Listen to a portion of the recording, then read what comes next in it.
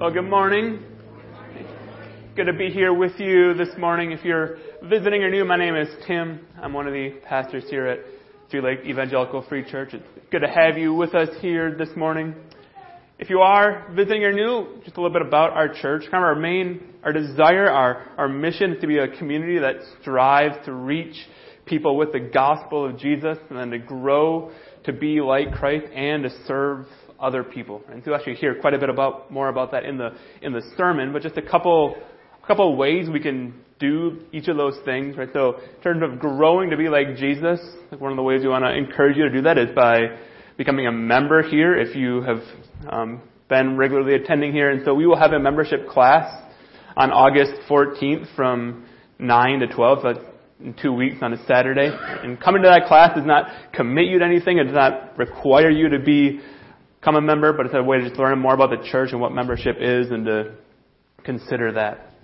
Also, in terms of ways you can serve the church, one need we have is for people who want to help set up coffee in the morning. So Chuck and Josie Bodie have been doing a great job with that, and they're kind of overseeing that, but they would love people to come alongside them and just do that on a couple of Sunday mornings. They can kind of teach you what's required for that, but it's a way just to serve the church. And then on August 15th, so in 2 weeks, we will gather here, we'll worship here in this building, and then after the service, we will head down to the lake, to Maple Lake, and we will have a couple baptisms that Sunday morning, and also have a picnic following those baptisms. And so if you are also interested in being baptized, we would love to have you be part of it. You can contact me. My email is in the bulletin, or you can contact the church office, and we can talk more about what baptism all entails.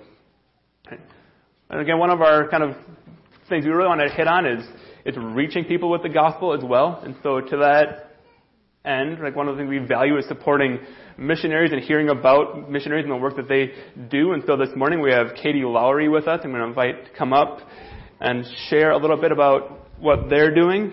So Katie and her husband Will are in the process of going to Birmingham, England, and so I'm going to let her tell you a little bit about that. Good morning. My husband and I are returning to the United Kingdom to serve the Lord in Birmingham, England.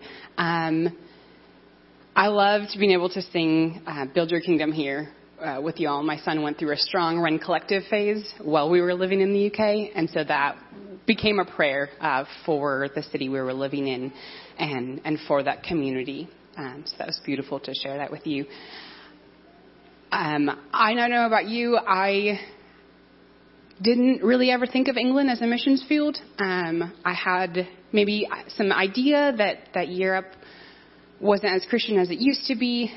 But in my head, I had people want to go to the UK. People go there to travel. They have high-speed internet. And I still had this idea of missions was to places really far away and really remote and requiring lots of years of language school and things of that sort. And so rather than sharing a bunch of statistics, I am going to have a video which will just, have a little bit more information. And then I will share more about what we'll be doing in the city.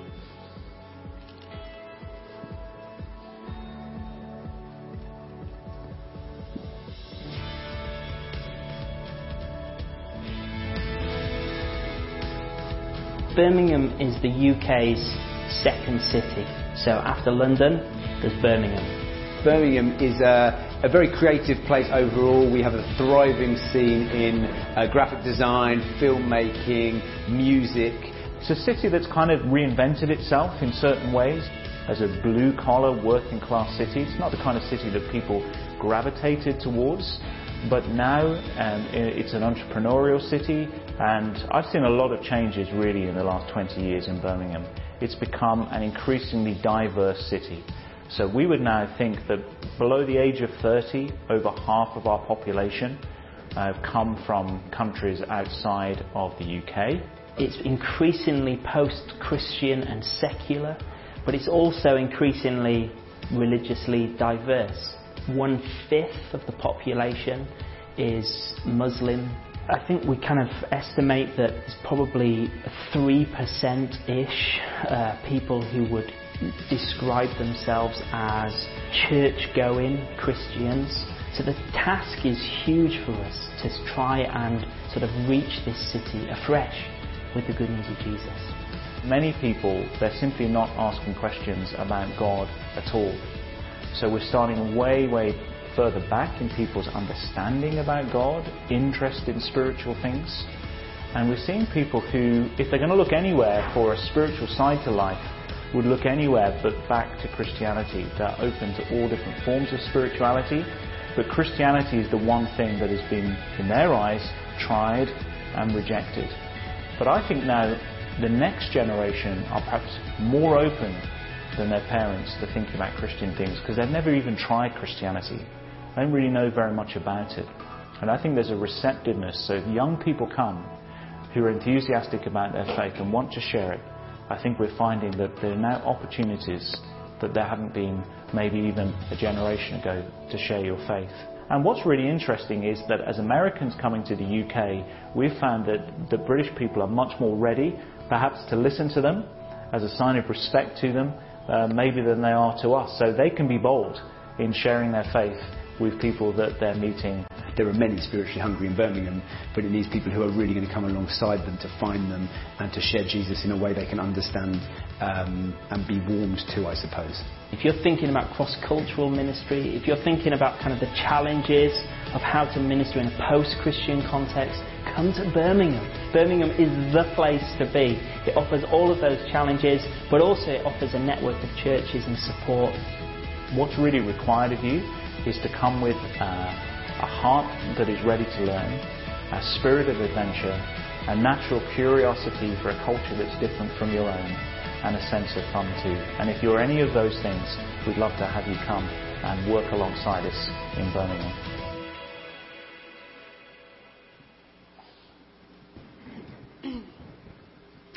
So yeah, as you may have heard, there's a lot of really unique things about Birmingham in this season. There's 187 different nationalities represented in the city, a huge amount of young people, and massive universities, which means that people from more closed countries are coming to the UK, coming to Birmingham in particular, and have the opportunity to hear the gospel when they wouldn't be able to in their home country. We're really excited because there's a group of British Christians who've looked at the statistics and said we can either die alone as separate churches or separate denominations, or we can work together. And so, as you saw, some of the pastors there, there's a strong sense of their drive to reach their city for Christ. So we're really excited to partner alongside them through bringing more interns, through bringing more apprentices, and then also we'll be serving with a local church in a discipleship role. So two things in particular. A lot of the smaller church plants are really on mission, are really excited, are really focused on reaching their community, but that can leave just some difficulties in making sure that Christians are strong, that they're being cared for well, that they're being discipled, and they're growing in their faith. So specifically for me, during my time there, I invested heavily into two young women who are the first Christians in their family, the only Christians in their family, and so as they're in their mid-20s and doing life, they don't have examples to draw on from. This is all new to them in a lot of ways. They became Christians younger in their stories, but still just don't have. There's a lot they're learning on the fly. And so one in particular, it was an opportunity to help her develop her skills in discipleship and in being a leader in the church, because that's something that was fairly new to her. We're super excited to stand in the gap in that way. Also, as the video mentioned, interns and apprentices are super helpful, super necessary. There's a unique role that Americans can play, both in that Brits will listen in a different way and respond, and also in preparing people who are heading into ministry in the States by gaining ministry experience in an incredibly diverse society and in a more post-Christian environment. There's a couple different ways to get involved. My family and I are raising support, so prayer and finances are a huge need for us. Also, if you are all interested in going, I'd love to connect. I will say it is not just for young adults. We've had people do the 2-year program that have come as a couple, have come with young kids, have come with school-age kids, have come while collecting their pensions, which means that their support raising goes quicker. So any of those things, if you have summers free because of your work schedule, it's not just limited to young adults. I have a sign-up sheet in the back. I would love to connect. If you'd like any more information, like to be added to our prayer newsletter, any of those things, would love to connect with y'all and share more. That's it.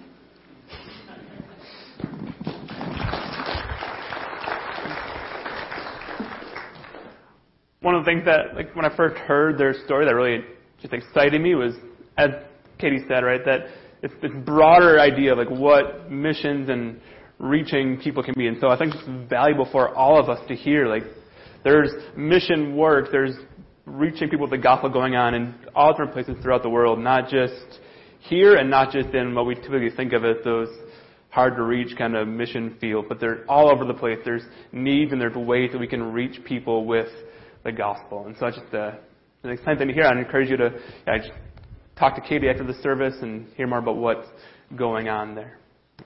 Will you pray with me?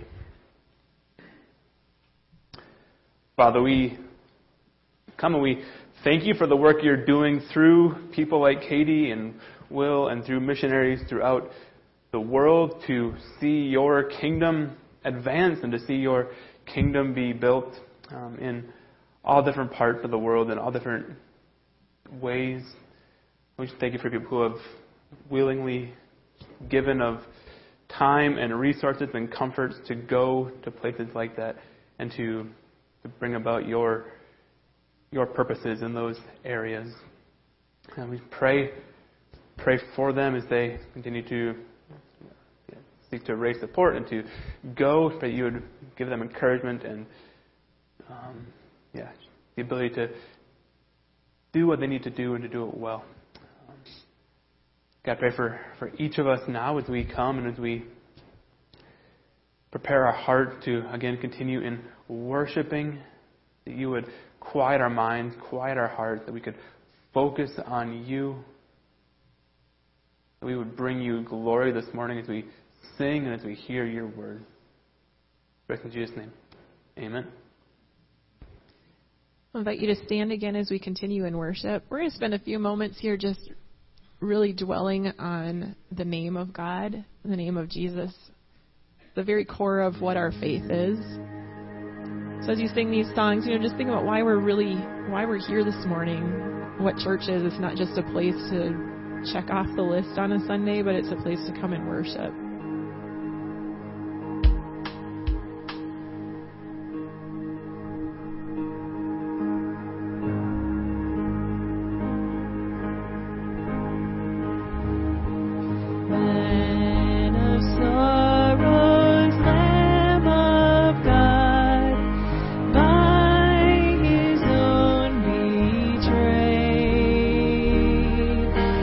Sin of man and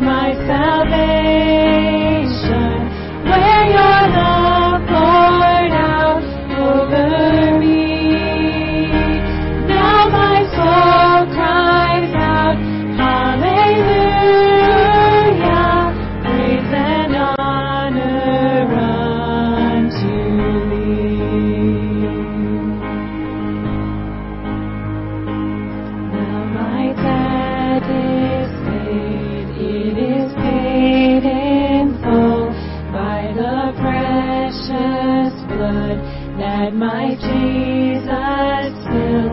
Now the curse of sin has no hold on me. Whom the Son sets free, oh, is free indeed. Now my debt is paid, it is paid in full by the precious blood of my Jesus spilled.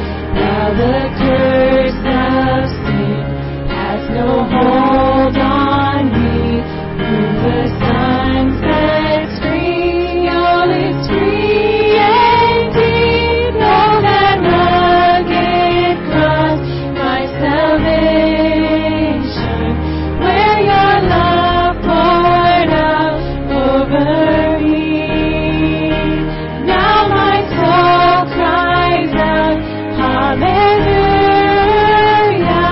praise and honor unto thee.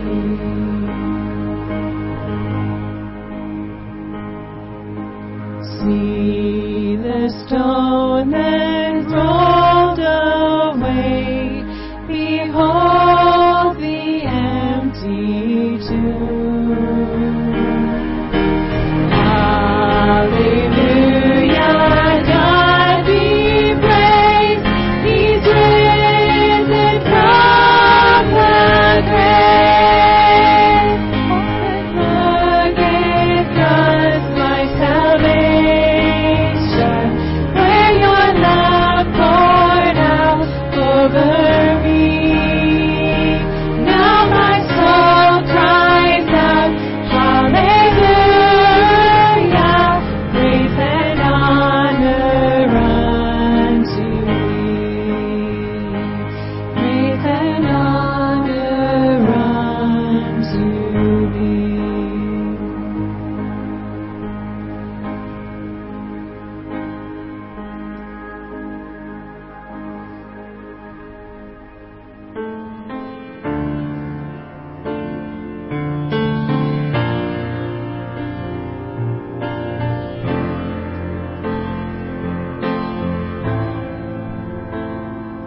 Lost are saved, find their way at the sound of your great name.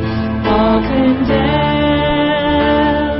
feel no shame at the sound of your great name.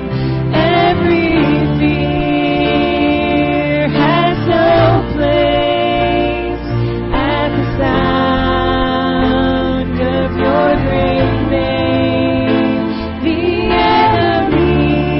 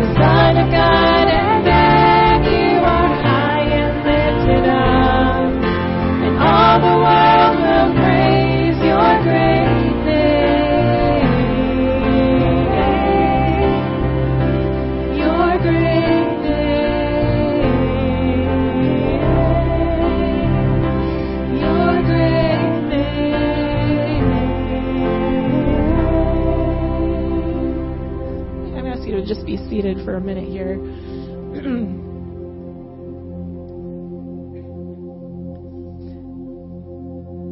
So I wanted to share with you, this slide up here is from a few weeks ago. It's a drone photo up on Lake Superior, and that little white dot out there is my daughter paddleboarding. So we happened to come on a day to Lake Superior where it was just super flat, calm, and clear waters. And it was a day like it took your breath away, almost like you're out there, and I just couldn't get over it. I kept going, oh my goodness, you know. And it was just so beautiful. And for me, a lot of the time, you'll have to pardon my voice here, it's getting crackly, but a lot of the time when I'm up in the Upper Peninsula and I go to the Porky Mountains or I'm hiking, I just feel an absolute sense of peace. Like that is where something happens and I feel at rest, at peace. I feel in awe. And I never had a word for it. I would just say, this is my place. This is the place that makes me happy. And that was one of those days. It was a day where everything kind of slipped away. I felt in awe of what I was seeing up there. I get home and I'm texting Ann Epler about this, and I'm sending her these pictures. I'm like, Ann, you should have been there. You know, it was just this gorgeous day. And later that evening, she sent me this link to a blog, and I want to read part of it for you because it really put into words that feeling that I always feel, and I never really could name it. She sent me a blog. This woman's writing about how difficult the last year has been and how there's so much healing to do and how she was finding healing basically in nature and realizing that, you know, being out where we're seeing God's creation is healing. And she references a few studies that were done where people were asked to identify emotions that they felt being outside, and then they kind of matched it to the healing process. And they found that awe was the thing that held the most healing. And in this, it says, in both studies, awe was the only element that predicted whether people would feel less stressed and more healed. That the ache of life heals when we are awed by God. Wherever the ache of life meets more of the awe of God, we are more healed. More than any other emotion, what heals us is the awe of God. And what is awe really but the glory of God? And that's what the research undeniably indicates. God's glory undeniably heals us. Our story finds healing when we're awed by God's glory.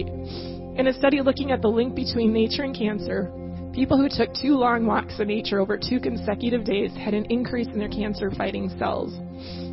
In addition, the activity levels of the cells remain high for a month. These studies highlight the numerous ways that simply getting outdoors will benefit us psychologically and physically.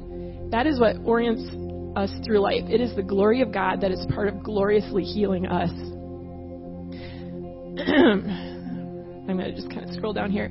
So, believers have a word for a way of life. So like the Japanese call this like forest bathing, where they're out in the forest and they soak it in and allow that to kind of affect them. And the author goes on to say, but believers can have a way of life, a way of being in the world, what I call glory soaking.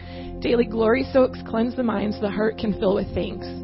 Our tendency to brood, referred to by cognitive scientists as morbid rumination, how many of us do that, often makes us focus on the negative aspects of our life and can lead to anxiety and depression. Scientist and researcher Bratman and his colleagues found that the participants who walked in the quieter, wooded portions of a campus had lower activity in the brooding portion of their brains. Nature walkers showed cognitive benefits, including an increase in working memory performance. Adoration of God's glory short circuits rumination of our problems. How amazing is that? Like just being out there, that idea of being out there and stopping everything and thinking and being in awe, we're seeing God, and that is that feeling that I couldn't name. That's what it was. It's being in awe of God's glory in everything that He has created. And this idea that day switched things for me a little bit. To know that is what it was just a moment that changed things for me. So I want to kind of like follow that up with just a moment of praising God. With It Is Well With My Soul. If you could stand and sing this last song with us.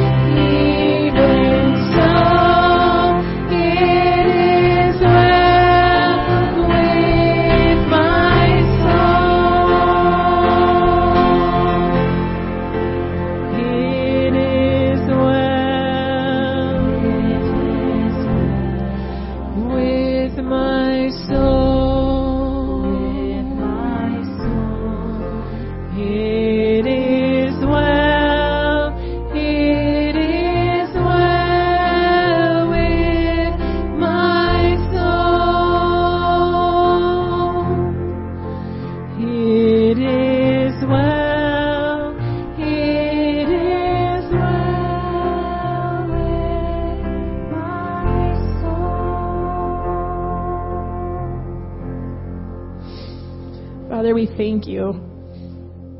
We thank you for the places where we see you, for the healing that you're giving us. And pray that you watch over us, be with us today. In your name, amen. You may be seated.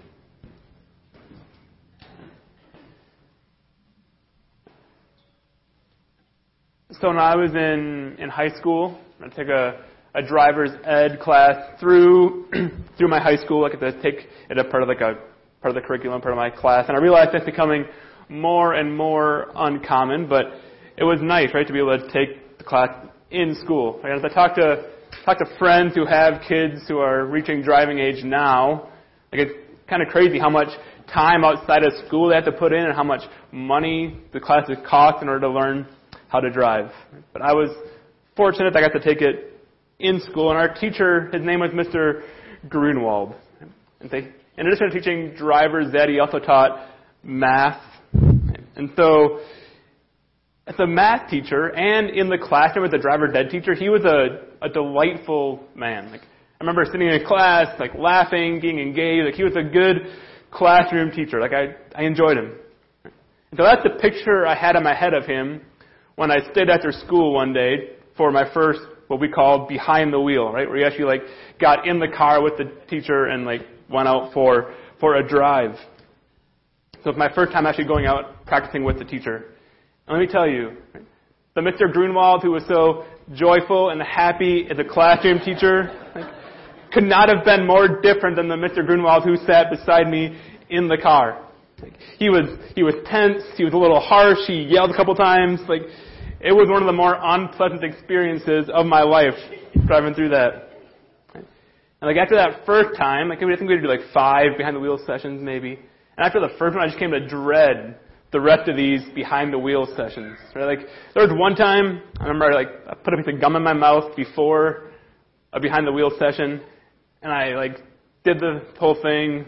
And I got out of the car and like the gum had like turned to paste, just like glued to my lips, like.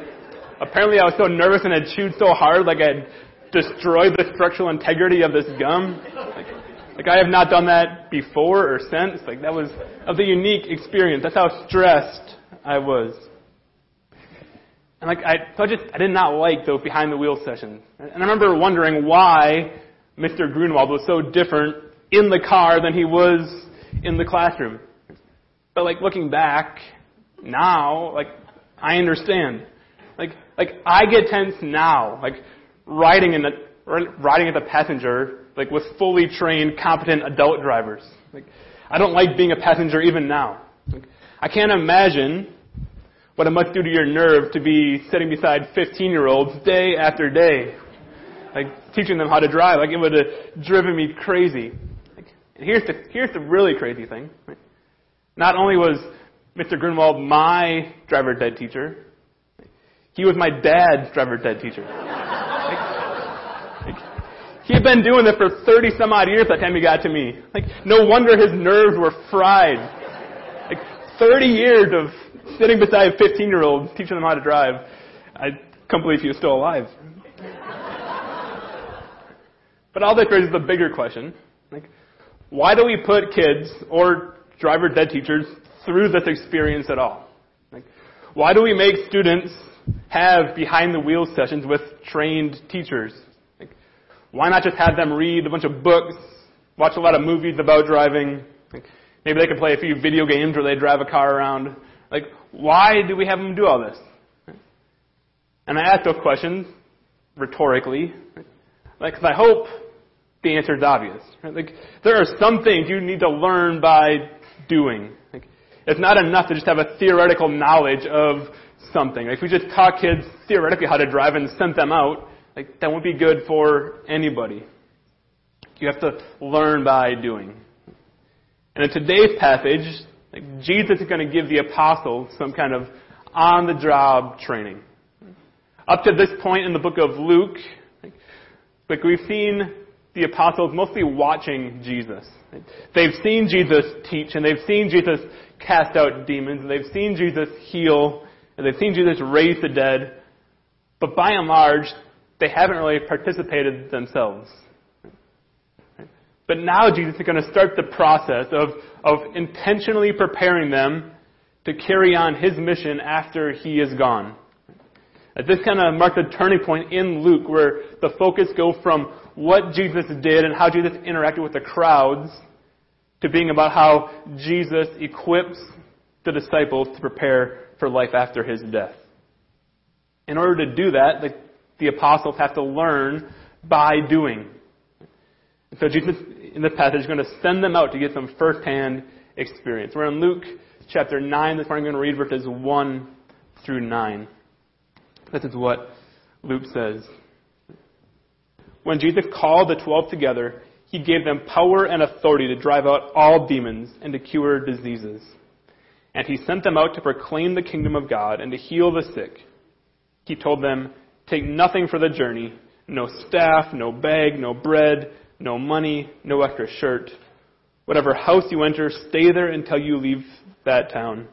If people do not welcome you, leave their town and shake the dust off your feet as testimony against them." So they set out and went from village to village, proclaiming the good news and healing people everywhere. Now Herod the Tetrarch heard about all that was going on, and he was perplexed, because some were saying that John had been raised from the dead, others that Elijah had appeared, and still others that one of the prophets of long ago had come back to life. But Herod said, "I beheaded John. Who then is this I hear such things about?" And he tried to see him. If I could summarize kind of the overall main point of this passage in a way that hopefully sounds familiar, I would summarize it this way. Jesus helps us grow to be like him so that we can reach people with the gospel and serve them. And the reason I say those words hopefully sound familiar, at least if you're a regular attender here, is that they sound very similar to our mission statement, which is we are a community that strives to reach people with the gospel of Jesus Christ, grow to be like Christ, and serve others. And so now here's my fear, right? That you're going to see the similarity between what I'm saying is the main point of this passage and our mission statement, and you're going to think I'm just trying to force this passage to agree with our mission statement. Right? Like maybe you're less cynical than I am, right? But if I was at some other church and I saw something like this, my first thought would be, frankly, they're trying to use the Bible to support what they want to do. Right? He's just trying to make the Bible say what he wants it to say. And so my goal this morning is to convince you that that's not what I'm doing. Right? My goal is that you'll be convinced after we go through this passage that this statement is a real accurate representation of what Luke is trying to teach us in this passage. And therefore, I hope we'll see that our mission statement here, right, it is what it is, not because we just like the way it sounds, not because it makes us feel good to say it, not because it's just what some group decided we should be doing. Right? Our mission statement is what it is because we believe it represents what God calls us to do as we follow Jesus. And we see it in passages like Luke 9, 1 through 9. And so this morning, I want to just kind of look at the three kind of key words in our mission statement, which are reach, grow, and serve. And then see what this passage has to teach us about each one of them. The only difference is that this passage, the word kind of come up in a little bit different order. So we're going to start with the word grow. And in this passage, we see Jesus equipping the apostles to grow to be more like him. Again, verse 1 says, "When Jesus had called the 12 together, he gave them power and authority to drive out all demons and to cure diseases." Let's just remember for a second what happened in Luke chapter 8. Jesus and the apostles had traveled across the Sea of Galilee, where they had encountered a demon-possessed man, and Jesus had cast out that man's demons and restored him. And then they returned to the other side of the Sea of Galilee, where Jesus had healed a woman who had suffered from bleeding for 12 years, and then raised a little girl from the dead. Right, so in Luke chapter 8, Jesus had displayed his power and his authority to drive out demons and to cure diseases. And now, this tells us that he's given the apostles the power to do the same things. In other words, Jesus is helping the apostles, equipping the apostles to grow to be like him. And we need to be a little bit careful here and recognize that, like, our experience may not be exactly the same as the apostles. In my head, like, I hear apostles and I hear disciples, and I just like lump them together in one group, right? But the apostles are a little bit special. Like, they're the 12 chosen followers of Jesus. In the next chapter, in Luke 10, Jesus will send out 72 disciples, like followers of him. And we'll see in that passage that their experience, I think, is closer to what we should expect of ourselves today. But the apostles, on the other hand, like, they're given a unique role in advancing the kingdom of God and establishing the church after Jesus' death. They get some unique ability to do some things. All that to say, while I believe that God does still at times choose to work through people today to miraculously heal, I don't think we should expect it as often as it happened for the apostles here in this passage. Nevertheless, even though Jesus may not give us the same ability to heal, he is still in the process of helping us to grow to be like him. In 1 Corinthians, Paul puts it this way: "And we all, with unveiled face, beholding the glory of the Lord, are being transformed into the same image from one degree of glory to another." We are being transformed from one degree to the next, more and more into the image of Jesus. So in this life, right, after we have trusted in Jesus, right, our life is a process of becoming more and more like him, one step at a time. The Bible calls this sanctification. As we continue in our Christian life, we should see a pattern where we continually get more and more like Jesus. We should see ourselves sinning less and obeying God more. But if we could like a graph of kind of our process and becoming more and more like Christ, it'd be tempting to have a graph that was like straight up and to the right, like perfectly linear up. And like, that's not how the Christian life works. Like, we're not just constantly make progress one step at a time. Right? But if we graphed it, it'd be more like up and down and up and down, and like there'd be periods of fast growth, and there'd also be places where we're not growing so much, maybe even seemingly going backwards a little bit. Right? But the overall trend of that graph, right, should be more and more like Jesus.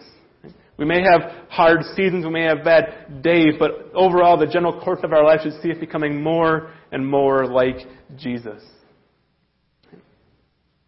In the book of Romans, right, Paul writes one of everyone's favorite verses. Right, when he says, "We know that for those who love God, all things work together for good, for those who are called according to his purpose." Like, oh, God works things for my good. Like, how great is that? But the next verse is so important, because the next verse defines what good is. He defines what the good he's working towards is. And he says in that next verse, "For those whom he foreknew, he also predestined to be conformed to the image of his Son."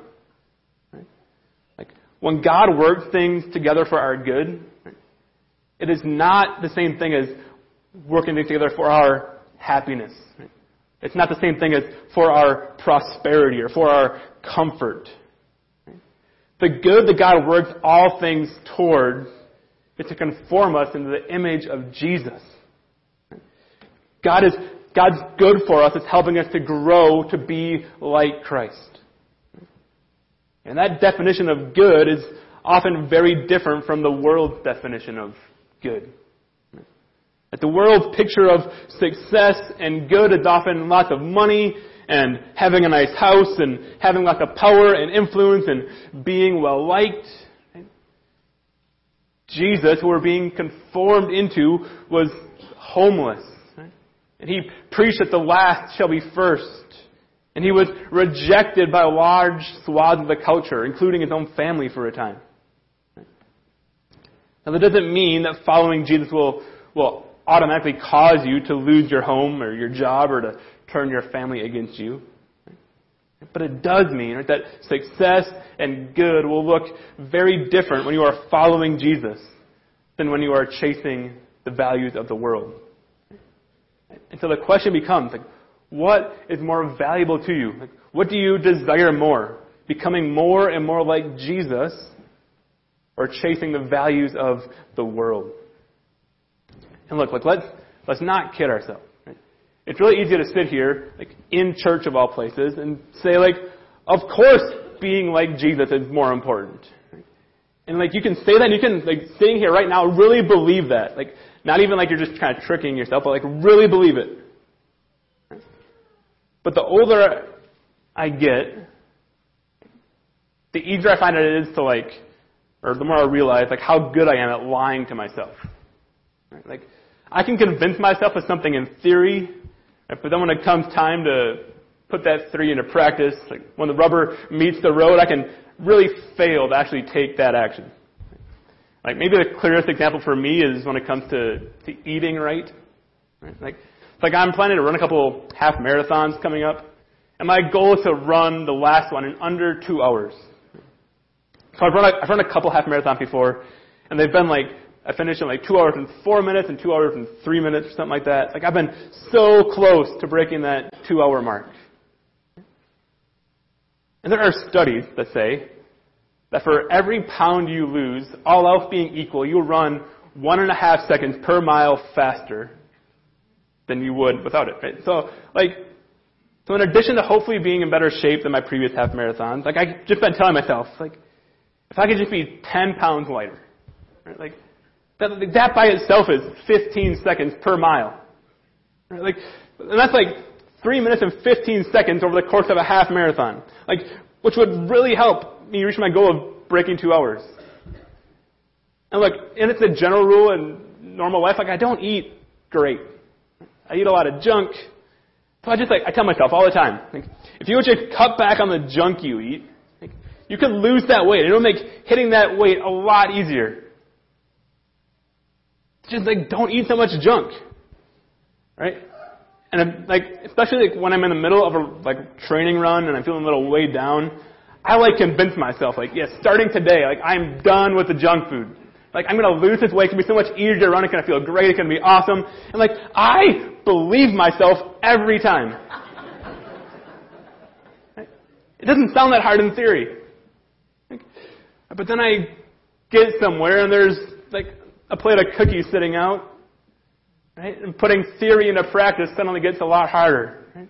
Or we're having pizza for supper, and I've eaten more than I need for my physical needs, but there's still, like, 3 pieces sitting there, and that's good pizza. You don't have to go to waste. And, like, putting theory into practice gets much harder.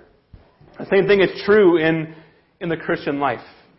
Like, it can be really easy, right, to sit here right now and convince ourselves that being like Jesus is better than chasing the values of the world.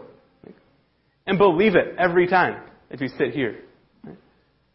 But then when a situation arises where you really put that to the test, where the rubber really hits the road, the question becomes, how do you do with that?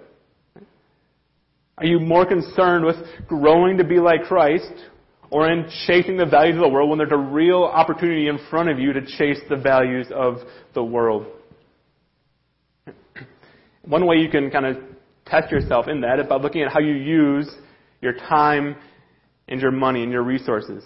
Do you use your time and money and possessions for selfish motives? Do you use them to chase after the values of the world? Or do you use them to do the 2 things that Jesus calls us to do here in this passage, which is to reach people with the gospel and to serve people? Look again at verse 2. He sent them out to proclaim the kingdom of God and to heal the sick. Jesus sends out the apostles to do 2 things. Proclaim the kingdom, heal the sick. In other words, to meet both the spiritual needs and the physical needs of people they come in contact with. At first they're called to proclaim the kingdom of God. And this idea of proclaiming the kingdom of God is synonymous in the Bible with, like, sharing the gospel. In fact, we can see that in verse 6. After Jesus gets a few more instructions, Jesus says, or Luke writes, they set out and went from village to village, proclaiming the good news and healing people everywhere. You can see the parallel between verse 2 and verse 6. Proclaiming the kingdom and proclaiming the good news or the gospel is the same thing. And so one of the things that Jesus sends the apostles out to do is to reach people with the gospel, or to care for their spiritual needs. He sends them to go about sharing the message that people need to confess their sins and to turn away from their sin and to turn to God. And to tell them that if they do that, that God is able to forgive their sins. Now for the apostles, it's a bit of an interesting time to be given this task because they didn't know the end of Jesus' story. They didn't know how Jesus would go to the cross and pay the penalty for sins on the cross. But they knew by this point that God was doing something powerful through Jesus. They knew that Jesus was preaching a way for relationship with God to be restored. But they didn't know the exact way that God would go about making that possible. But for us, on this side of the cross, we know what God has done for us in Jesus. We know the scope of the gospel. We know that we are sinners, and that because of our sin, we have broken our relationship with God, and we deserve death and to spend eternity separated from Him. But we also know that Jesus came and He lived a sinless life, and therefore He didn't deserve to die. But even though He didn't deserve to die, He was put to death on a cross. And on the cross, He took our place. He died the death that we deserved. That if we believe in Him, we can have eternal life. And we can live forever with God in the new heavens and the new earth, and we're restored to a right and joyful relationship with God. So this side of Jesus, we know that is the gospel we are sent out to proclaim, to reach people with. So if you are here this morning, that's new for you, you haven't heard that before, you haven't trusted in Jesus, first and foremost, I just invite you to place your faith in Jesus. But then, for those of us who have accepted that truth, part of what it means to follow Jesus is to share that good news with other people. The greatest need any of us has is to have our eternal condition secured. And once we know that our eternal condition is secure, there is no greater responsibility or joy than to go out and just help other people know that their eternal destiny is secure as well. That's why Jesus sends the apostles out here. That is why each of the Gospels ends with Jesus giving His disciples the Great Commission, where He says something like, "Go make disciples of all nations." That's why the book of Acts is all about the gospel advancing and growing and expanding throughout the world.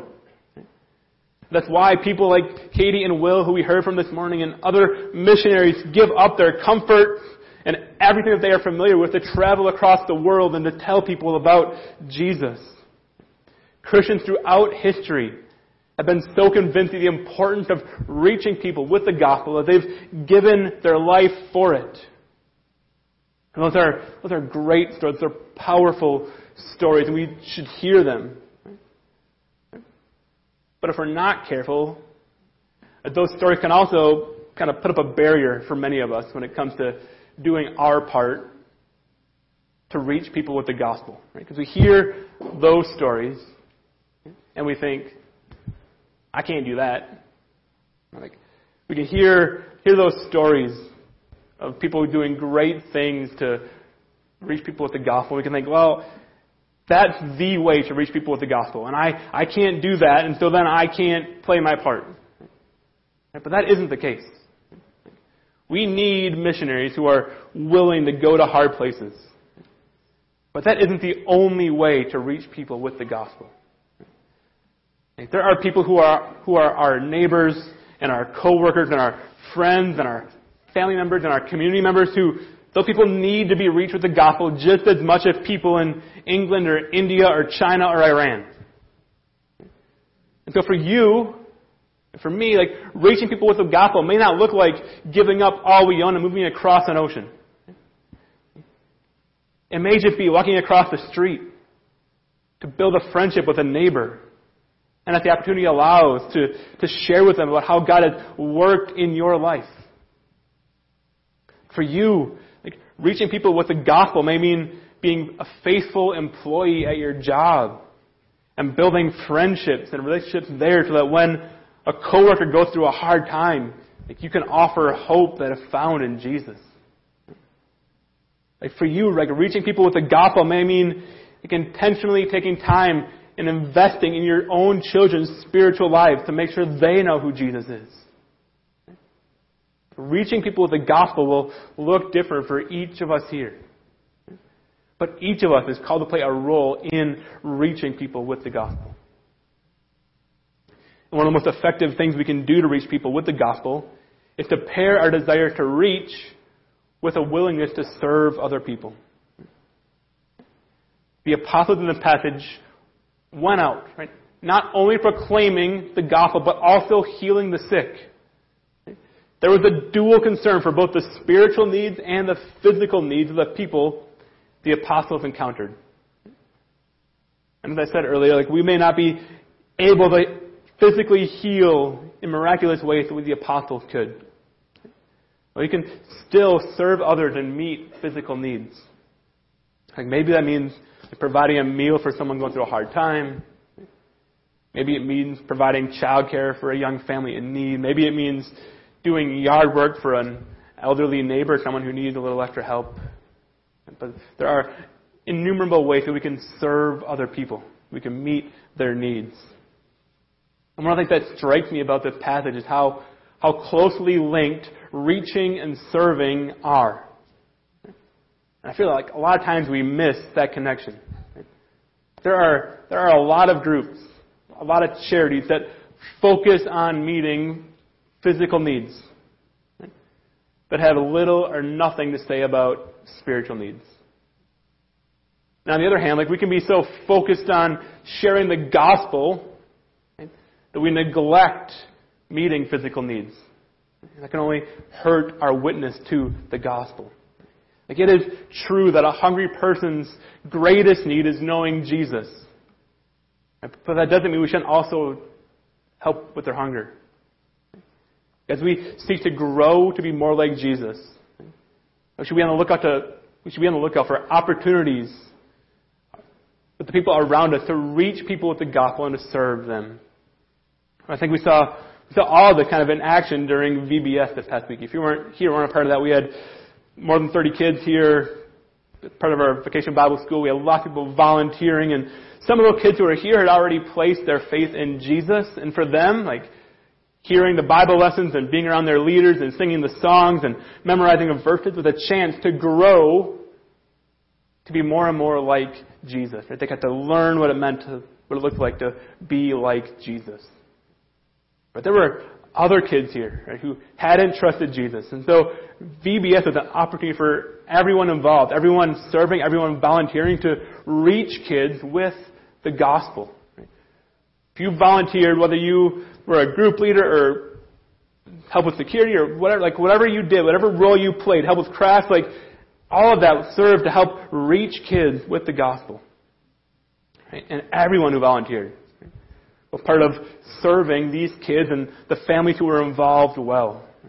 By creating a fun and safe environment where kids could sing songs and do crafts and eat snacks and play games. There was a lot of serving going on, meeting needs for those kids to have a safe, fun environment, and also for those parents to not to worry about their kids for a little bit. And it's just a way to serve.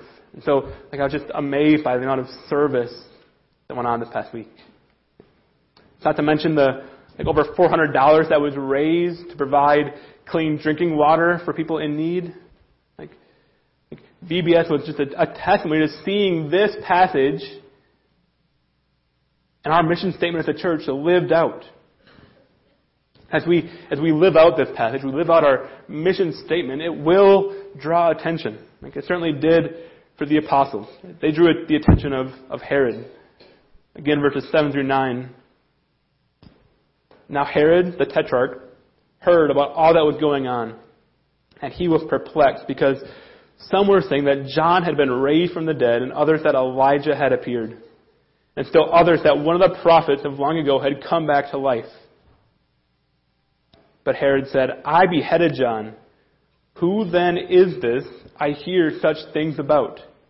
And he tried to see him. I don't have a lot of time to spend here, but just want to note this. Right? Herod tried to see Jesus. He was curious about Jesus. As we seek to grow to be like Jesus and to reach people with the gospel and to serve others, it will bring about curiosity in who Jesus is. It did it for Herod here. But it's really important, right, that we not confuse curiosity about Jesus with genuine faith in Jesus. Right? Herod is curious about Jesus. But he will also eventually play a key role in having Jesus killed. Right? There's a difference between someone being willing to listen to us as we tell them about Jesus and people who are actually following him. As we seek to live out our mission, we seek to tell people about Jesus. It can be easy to feel really good if someone just listens to us. They can be satisfied there. Maybe we had a good conversation. We tend to just be satisfied in that moment. I do what I need to do. And that is a great first step. But if we really want to reach people with the gospel, we must not be content with curiosity or just a willingness to engage in conversation. We must invite people to truly give their life to Jesus, to place their faith in him, to submit themselves to Jesus' teaching, and for them to begin the process of growing to be like him themselves. Let's pray.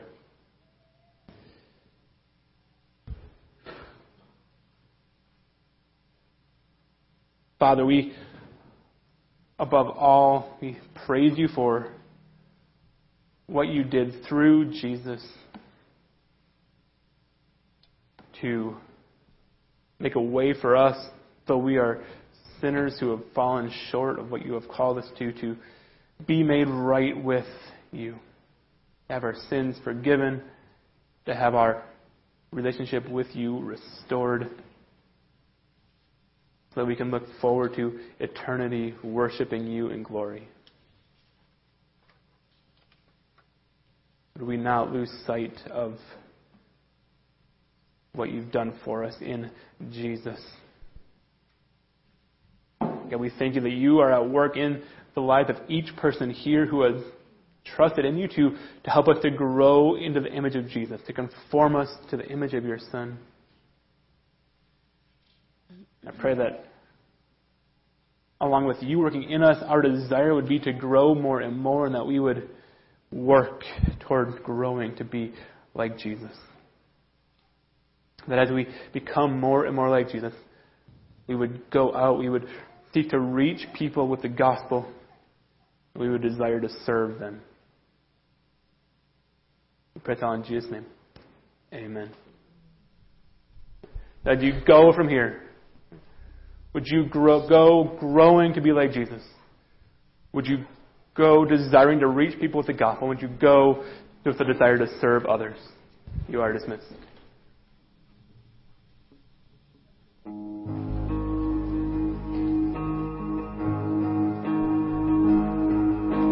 Man of sorrows, Lamb of God, by his own betrayed, the sin of man and wrath of God, he took on Jesus' name.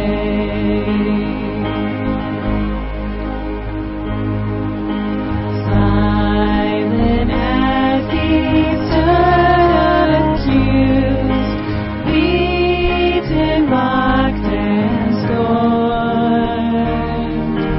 bowing to the Father's will, he took a crown of thorns. Oh, that rugged cross, my salvation, where your love for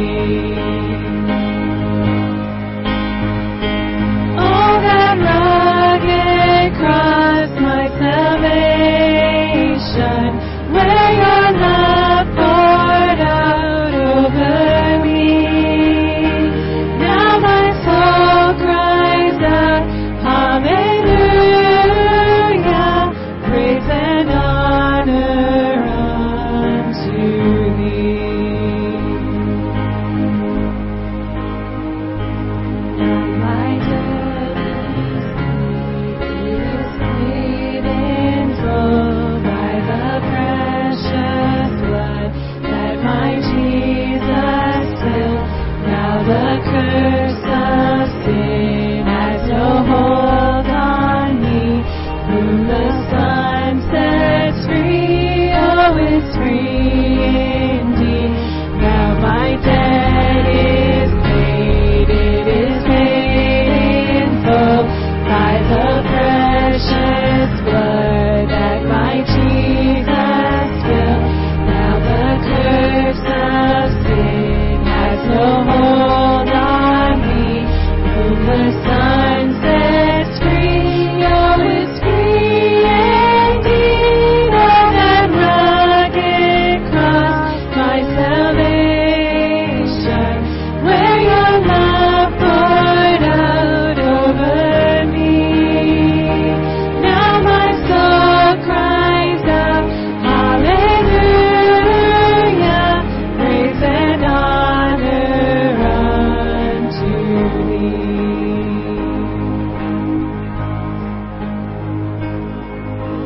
See, the stone is rolled